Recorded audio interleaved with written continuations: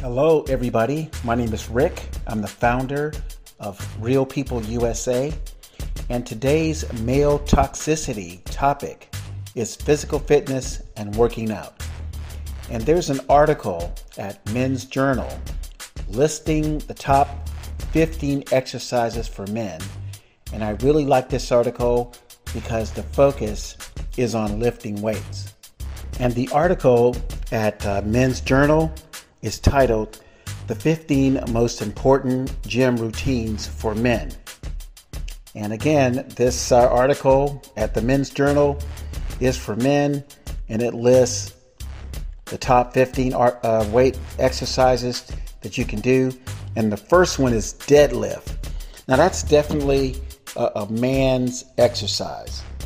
And the article says it's the king of all exercises, and the deadlift hits every major muscle group hard. And see, and that's what men need when it comes to working out. We need to have our muscles hit hard and challenged because it's the greatest test of strength there is, says the article, because of all the muscles involved. It releases a huge amount of testosterone, and that's a muscle building hormone, into the bloodstream. For this reason, the deadlift is a great cornerstone of any fitness plan. And the second item is the back squat. Just like the deadlift, the barbell back squat hits just about every major muscle group there is in the body, and is the king of leg development movements. Any athlete will tout the squat as the reason they run fast, jump high, and keep increasing in strength overall. So then there's the bench press, and this is my favorite. And from personal experience during the shutdowns, I lost my weightlifting capacity by 40%. And it took almost 4 months to return to benching up to 75 pounds, starting at 205 pounds at 3 sets at 10 reps, finishing at 275 at 2 sets and 6 reps. And I believe the socialist government officials pushing the COVID-19 pandemic hoax knew men's health would be negatively affected by these shutdowns. So let's continue talking about the bench press. Every gym goer, and this is from the article at Men's Journal, every gym goer in the world has been asked, what do you bench? At least once in their lives. This move is responsible for developing powerful, well-defined pecs, shoulders, and triceps. And that's what men want to show, at least to themselves and maybe to the public. And the article continues, which lead to a more commanding presence. And see, that's the key for guys. We like that commanding presence. Have you ever been out someplace and you see like two guys maybe talking, maybe it's a fevered conversation? Well, the guy with the biggest pecs and has a more commanding presence, if the other guy talking is not as large in stature as the big guy, look, the little guy's walking away. I'm just telling you. So benching leads to a more commanding presence with or without a shirt on. Combine that with the muscle building effects of the testosterone this move releases, and all you have left to do is watch your little black book fill up. And for those who know what the little black book is, you know what that is. Okay. So then there's the dumbbell Romanian deadlift, and that's an important exercise for lower back health and developing an impressive set of glutes. Any seasoned lifter will tell you they're truly impressed by a good set of legs, and a butt usually comes with it. Also, this move helps to make the hamstrings more flexible, meaning less back pain after sitting all day. And this is obviously a man's exercise. You're talking about deadlifting dumbbells. Then number 5 is the kettlebell swing, and it's kind of often confused as a squat. And people can read the article from Men's Journal and it's called the 15 most important exercises for men. And then there's the suspended push-up. There's a pull-up and pull-ups. Nothing quite says I'm a dude, whereas the article says I'm big, like a wide set of shoulders, a wide back doesn't hurt either. The best move for developing those big fan-shaped muscles, and that's the lats that make your shoulders look wide, is a traditional pull-up. It's a big multi-joint move, which leads to testosterone release, and that's what's important to men. Meaning strength and overall muscle development will be enhanced. So I want to go to the other article that's called Ace Fitness, and it talks about exercise and hormones and the 8 hormones involved in exercise. And again, this is a very important topic for men. Okay, very, very important. So insulin, and the article at acefitness.org says insulin is a peptide hormone produced by the pancreas. Insulin regulates carbohydrates and fat metabolism. And so another great reason for men to exercise and lift weights.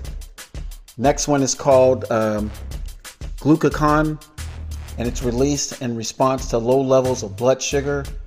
Glucagon is produced by the pancreas to stimulate the release of free fatty acids from tissues and increase blood glucose levels, both of which are important for fueling exercise activity. Now, see, if you're, like I said, for guys, we need to exercise. We need physical fitness so that we can fuel our exercise activity. The next one is cortisol, and it's a catabolic steroid hormone produced by the adrenal gland in response to stress, low blood sugar, and exercise. So, guys, we need to continue to work out. That's why it was so bad for these socialist politicians to shut down the gyms, because they knew that we need that ability to control stress, and working out is a great stress reliever. Cortisol is released when the body experiences too much physical stress or is not sufficiently recovered from a previous workout. While cortisol helps promote fat metabolism, exercising for too long can elevate levels of cortisol to catabolize muscle protein for fuel instead of conserving it to be used for repaired tissue damage. So again, you don't want to work out too much, but cortisol is our friend. The next one is called epinephrine and norepinephrine. These amine hormones play an important role in helping the sympathetic nervous system, the SNS, produce energy, and in regulating the body's function during cardiorespiratory exercise. Classified as a catecholamines, I can't even pronounce that word. Epinephrine and norepinephrine are separate but related hormones. Epinephrine, often referred to as adrenaline because it is produced by the adrenal gland, elevates cardio output, increases blood sugar to help fuel exercise, and promotes the breakdown of glycogen for energy and supports fat metabolism. So that's another one. And here's a big one, guys. Testosterone. Testosterone is a steroid hormone produced by the Leydig cells of the testes in males and the ovaries of females, with small amounts produced by the adrenal glands of both genders. Testosterone is responsible for muscle protein resynthesis and the repair of muscle proteins damaged by exercise, and plays a significant role in helping grow skeletal muscle. Testosterone works with specific receptor sites and is produced in response to exercise that damage muscle proteins. And then from, some guys know about the HGH And HGH is an anabolic peptide hormone secreted by the anterior pituitary gland that stimulates cellular growth. Like all hormones, HGH works with specific receptor sites and can produce a number of responses, including increasing muscle protein synthesis, responsible for muscle growth, increasing bone mineralization, supporting the immune system, supporting the immune system function, and promoting lipolysis or fat metabolism. So the key for the HGH, it supports the immune system.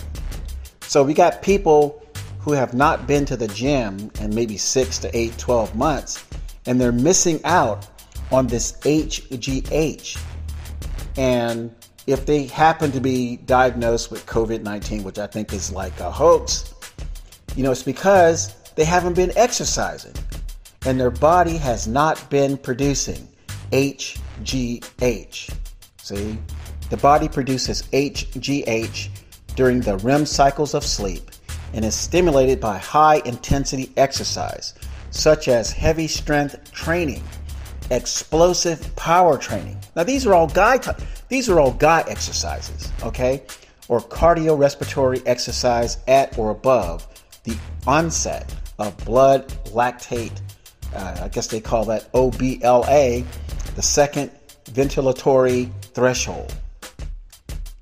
So I'm just saying, as we close this episode,